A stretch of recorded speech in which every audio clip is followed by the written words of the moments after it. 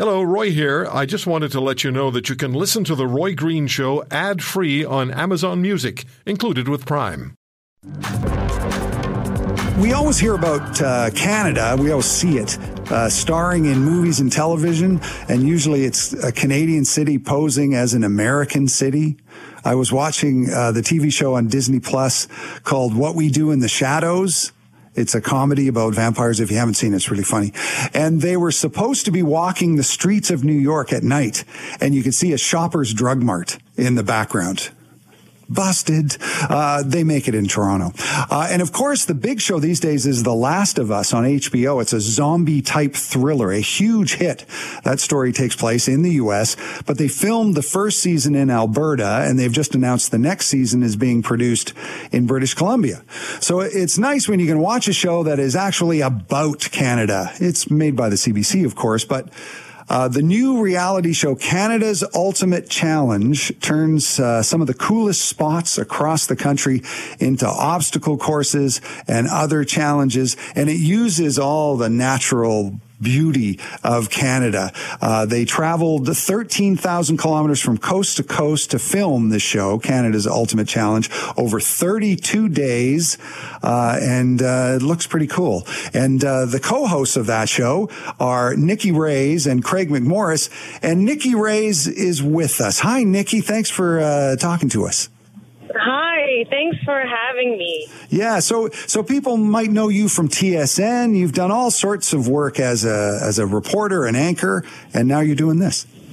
Yeah, absolutely. I've been around the block covering the sports scene in Toronto for a number of years, and then this opportunity came up with the CBC to host this show with Craig McMorris, and I couldn't say no. Just being able to travel this beautiful country of ours and work with some iconic Canadian athletes and get paid on the side, it was a pretty sweet deal. So it was quite a life experience, and I'm so happy that I was able to be a part of it. Yeah, so it sounds like it was quite action-packed because you did it over 32 days. So you must have logged a lot of miles. We did. We logged a lot of miles. Like you said, it's 32 days, and there was about 125 of us for cast and crew traveling to each city. And then every city that we went to, there was additional 30 to 40 people. So there was a lot of hands on deck, and there was a lot of, long days and long nights. But, when you're having fun and you love what you do, it never felt like that.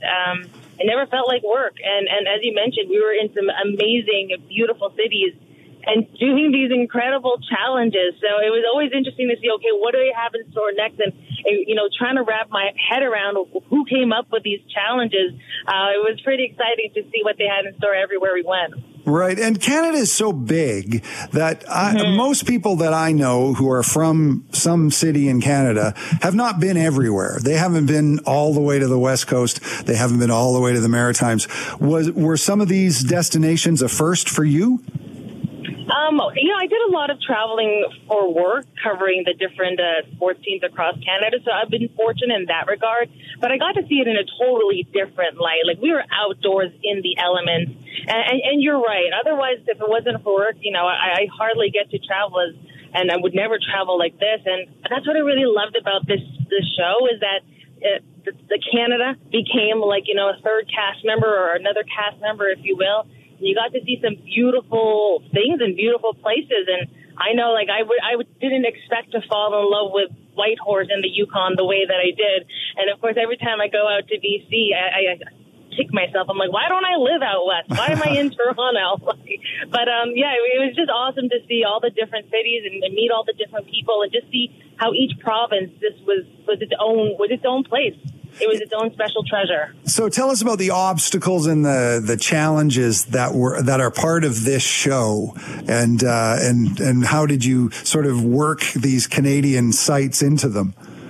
Man, I tell you, I don't know how they came up with these, but they took some iconic landmarks in Canada, and then they just, like you said, made them into obstacle courses. So one of my favorite ones was Le Chateau Frontenac in Quebec City. And they made the players rappel and use the chateau itself as an obstacle course. And the producers, when they went to the Fairmont and say, hey, do you want to do this to your historic hotel? What do you guys think?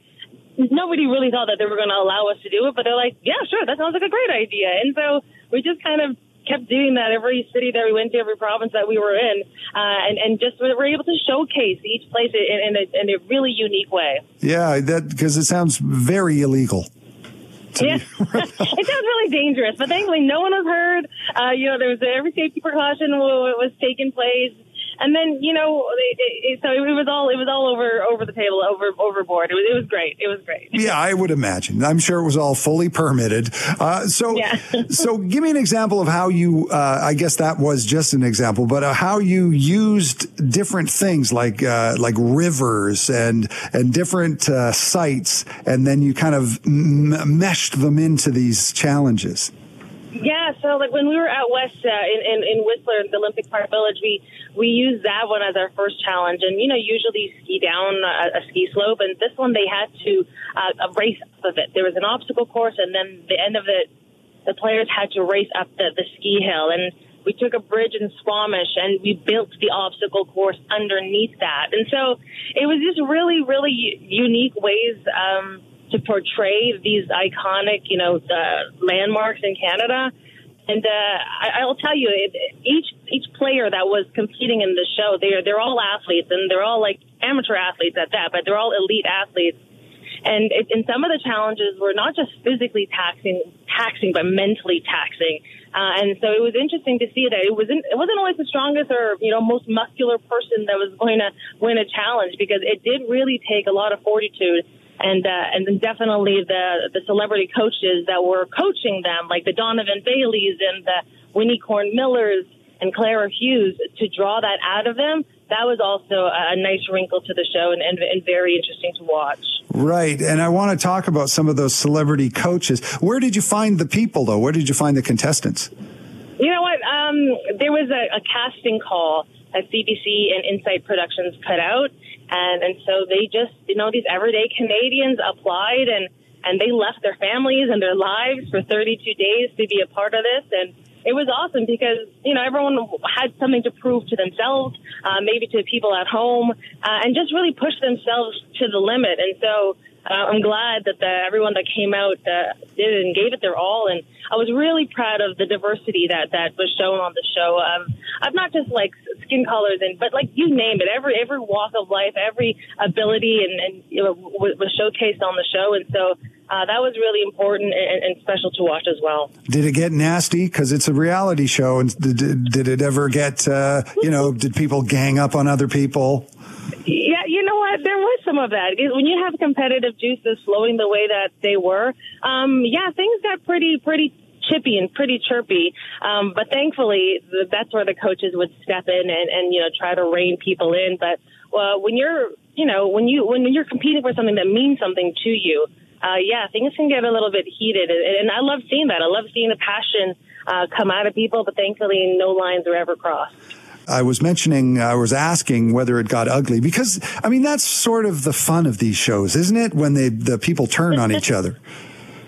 Yeah, people like watching car wrecks for some reason, right?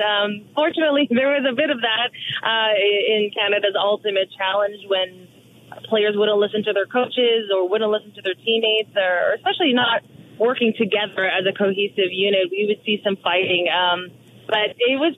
I would say, I'm pretty proud that people were able to keep their cool, and it never got personal. It never got too testy. But yeah, when people are competitive and it means something to them to win and to excel, the competitive juices were definitely flowing, and there was some heated moments. So, what was the most challenging challenge that they had to do in your mind?